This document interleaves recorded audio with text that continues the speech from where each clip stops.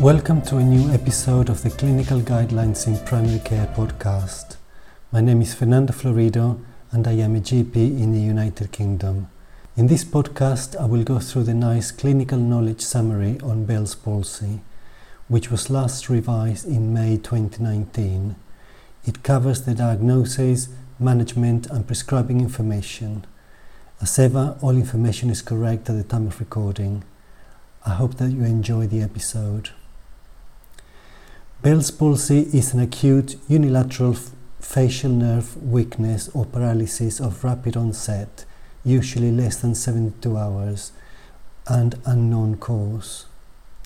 The herpes simplex virus, varicella zoster virus, and autoimmunity may contribute to it, but the significance of these factors remain unclear. Bell's palsy affects 20 to 30 people per 100,000 each year. It is most common between 15 and 45 years of age.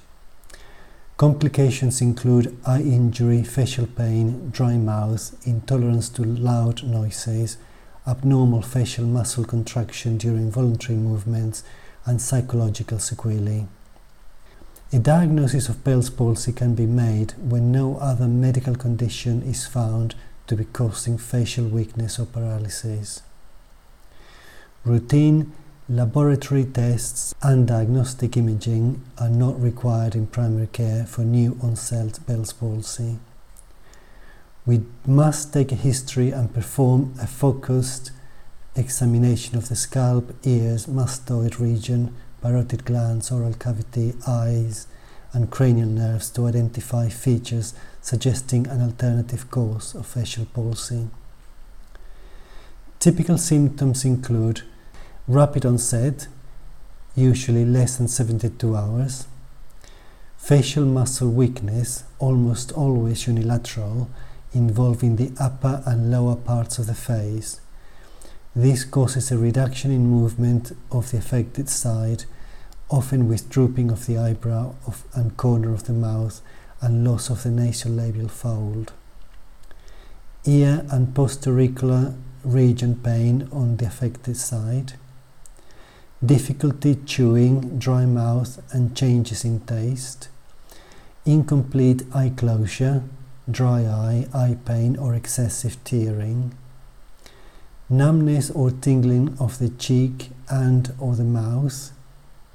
Speech articulation problems, drooling and hyperacusis. Features of atypical Bell's palsy require referral for exclusion of an alternative diagnosis.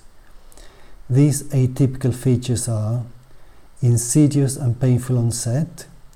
Gradual progression is more likely to be associated with a neoplastic or infectious course of facial palsy. A progressive and prolonged, usually more than 3 months, duration of symptoms with frequent relapses, indicative of neoplastic process. Predisposing factors for facial palsy, for example, previous stroke, brain tumor, parotid tumor, skin cancers of the head and face, or facial trauma. Any systemic illness or fever. Vestibular or hearing abnormalities other than hyperacusis, otorrhea, diplopia or dysphagia. Sparing of the forehead movements, which may indicate an upper motor neuron lesion such as stroke, and bilateral signs, which may be indicative of Lyme's disease or sarcoidosis. Lower motor neuron lesions such as Bell's palsy do not spare the upper face. Also atypical is a recurrent episode.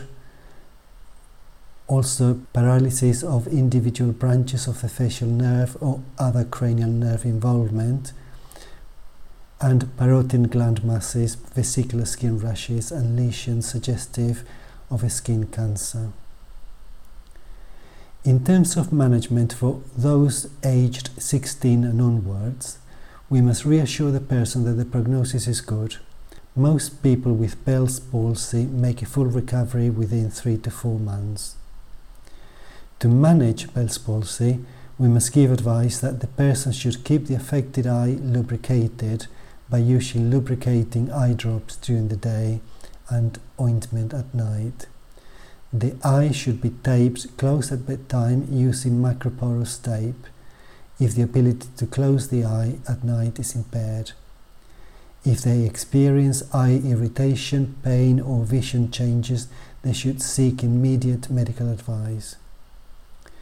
If facial weakness or paralysis affects eating, we must suggest using a straw for liquids and advise eating soft foods.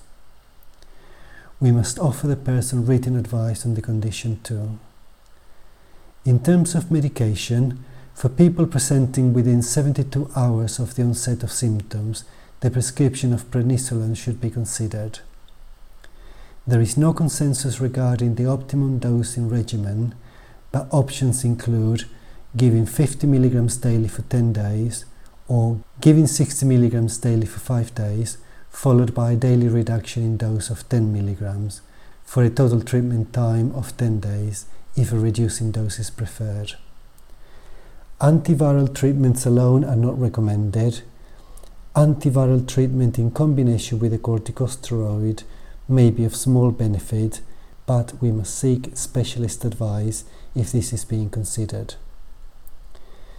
Referral to a facial nerve specialist should be arranged if there is doubt about the diagnosis or if there is either no improvement after 3 weeks of treatment or incomplete recovery 5 months after the onset of initial symptoms, such as symptoms of aberrant renovation, including gustatory, sweating, or jaw winking, 5 months or more after the onset of Bell's palsy, for a neurological assessment and possible treatment, and also if there are any atypical features. Referral to an ophthalmologist is needed if the person has eye symptoms, for example pain, irritation or itch. Referral for further support or counselling should be considered if there are emotional consequences of persistent facial paralysis or paresis. We must refer urgently to an appropriate specialist people with facial nerve palsy and worsening of existing neurological findings or new neurological findings, features suggestive of an upper motor neuron cause, for example limb paresis, facial paresthesia or cranial nerve involvement, features suggestive of cancer, for example gradual onset of symptoms, persistent facial paralysis for more than 6 months, pain in the distribution of the facial nerve, head or neck lesions suggestive of cancer, history of head and neck cancer or hearing loss on the affected side. Also if there's systemic or severe local infection or trauma.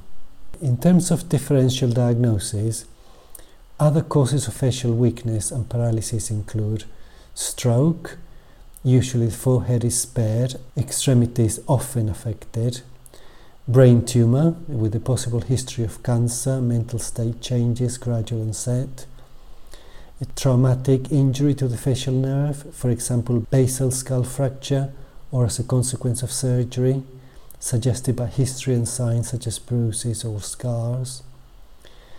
Facial nerve tumour, skin cancer, parotid tumours, they may only affect certain branches of the facial nerve and the onset of symptoms is gradual, may be painful. Also infectious causes such as herpes simplex, giving history of fever and malaise, Lyme disease may cause bilateral symptoms, otitis media, giving otalgia, conductive hearing loss, gradual onset, mastoiditis, normally the mastoid region is tender or swollen, cholesteatoma, there's foul smelling, otorrhea and hearing loss, Ramsay-Hunt syndrome, pain followed by vesicular rash of the pinna or in the ear canal or pharynx. It is usually associated with sensory neural hearing loss. Encephalitis, meningitis, often giving headache and neck stiffness. HIV, normally showing fever, malaise, CD count. Syphilis, normally showing other neurological and skin symptoms and signs. And glandular fever. It can also be non-infectious such as diabetes, multiple sclerosis, which normally gives intermittent symptoms and show additional neurological symptoms. Guillain-Barré, normally ascending paralysis, weakness of hands and feet and then trunk. Sarcoidosis is another cause. Symptoms may be bilateral and there would be suggestive laboratory test results. Now, I've added a little bit of extra guidance and the basis for recommendation in respect of antiviral treatment combined with corticosteroids. Combined corticosteroids and antiviral treatment is not routinely recommended for people with Bell's palsy because there is insufficient evidence to support its use compared with corticosteroids alone. A Cochrane systematic review with a search date of October 2014 showed that when compared with corticosteroids alone, low-quality evidence indicated a benefit of combined antiviral and corticosteroid treatment in terms of incomplete recovery. Also, published guidelines differ in their recommendation on combined corticosteroid and antiviral treatment. A Canadian clinical practice guideline advises not to combine corticosteroids and antiviral treatment for people with mild to moderate severity Bell's palsy, but suggests their use if there is severe to complete paresis. The American Academy of Otolaryngology Head and Neck Surgery guideline gives clinicians the option of offering antiviral treatment in addition to oral corticosteroids within 72 hours for people with Bell's palsy on the basis that there is a small potential improvement in the function of the facial nerve, while acknowledging that there is no proven benefit from large, high-quality clinical trials. The Guideline Development Subcommittee of the American Academy of Neurology concluded that for people with new-onset Bell's palsy, combination treatment with corticosteroids and antivirals should be offered because of the possibility of a modest improvement in recovery compared with corticosteroids alone. They noted, however, that any potential benefit is small and not well established. Although the risks and adverse effects of antiviral treatment are minimal, NICE clinical knowledge summaries recommend seeking a specialist advice if combination treatment is being considered. There is uncertainty about the optimal antiviral drug and dosing regimen. This is the end of this episode of the Clinical Guidelines in Primary Care podcast. I hope that you have enjoyed this episode, and I also hope that you will join me in the next one. Thank you for listening. Goodbye.